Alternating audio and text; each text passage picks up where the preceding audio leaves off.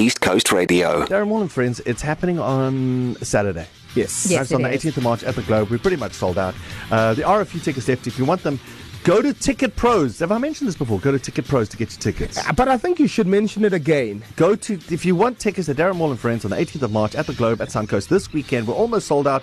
Last tickets available at ticketpros.co.za. Do not go to any Facebook page or Facebook ad or Facebook link. I've been looking at this over the weekend. Literally, this is what my weekend has been about, is addressing the thousands of messages and emails of people asking me if Darren.Maule on Facebook with its 69 followers replying to a 5-year-old comment from East Coast Radio telling you that you've won a prize is a scam. I'm going to go with yes. It's a scam. Yes, it is. Yes, it's a scam. It's replying to content from 5, 6, 7 years ago, and it's in the replies, and it's saying to you, you're a winner of something that's happening this weekend. So that's your first red flag, right? Second red flag is if it asks you to go to another link. Just click here and like this. Click here and sign up for this. That's your next red flag. And then the biggest red flag, guys, in the year 2023, is if it asks you for money. How could you win something and then it asks you for money? Then you're silly.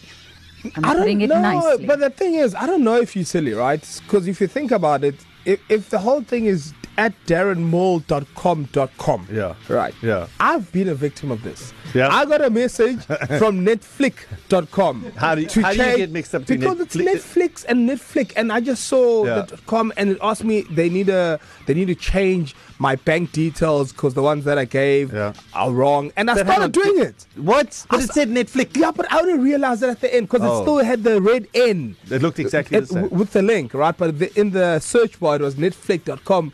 What did it ask you to do? Just before I started putting my banking details, I realized, oh snap! I was about to put the OTP number in, and I had to disconnect my TV, and then it was hectic. But also, it's like that whole WhatsApp thing we get from mates that you haven't heard from in the last 20 years. Oh yes, that grocery chain store thing that if you forward to 15 of your mates, you'll get a voucher from a certain retailer. If you click here, how many seconds? I got that from my mom saying, click this link to save 25% on your next order. No, and I'm like, what? Don't you talk to your mom? Because that usually get it from people that just go to when last did I speak to someone 8 years ago, and then, geez, I'm sorry, we Skype. Bro. Oh, you we have weekly Skypes. Okay, yeah. So we don't do calls. So all of that is fake, and it's a scams. There's so many guys. I can't believe. Listen, I don't want to bring up conspiracy theories or whatever. All I'm saying is that there are certain conflicts that are happening globally. And South Africa recently has chosen a side. Mm-hmm. Yes. A side which is not popular globally. Yes. And so when a cyber warfare campaign starts, if you're on that side, you know what I'm saying?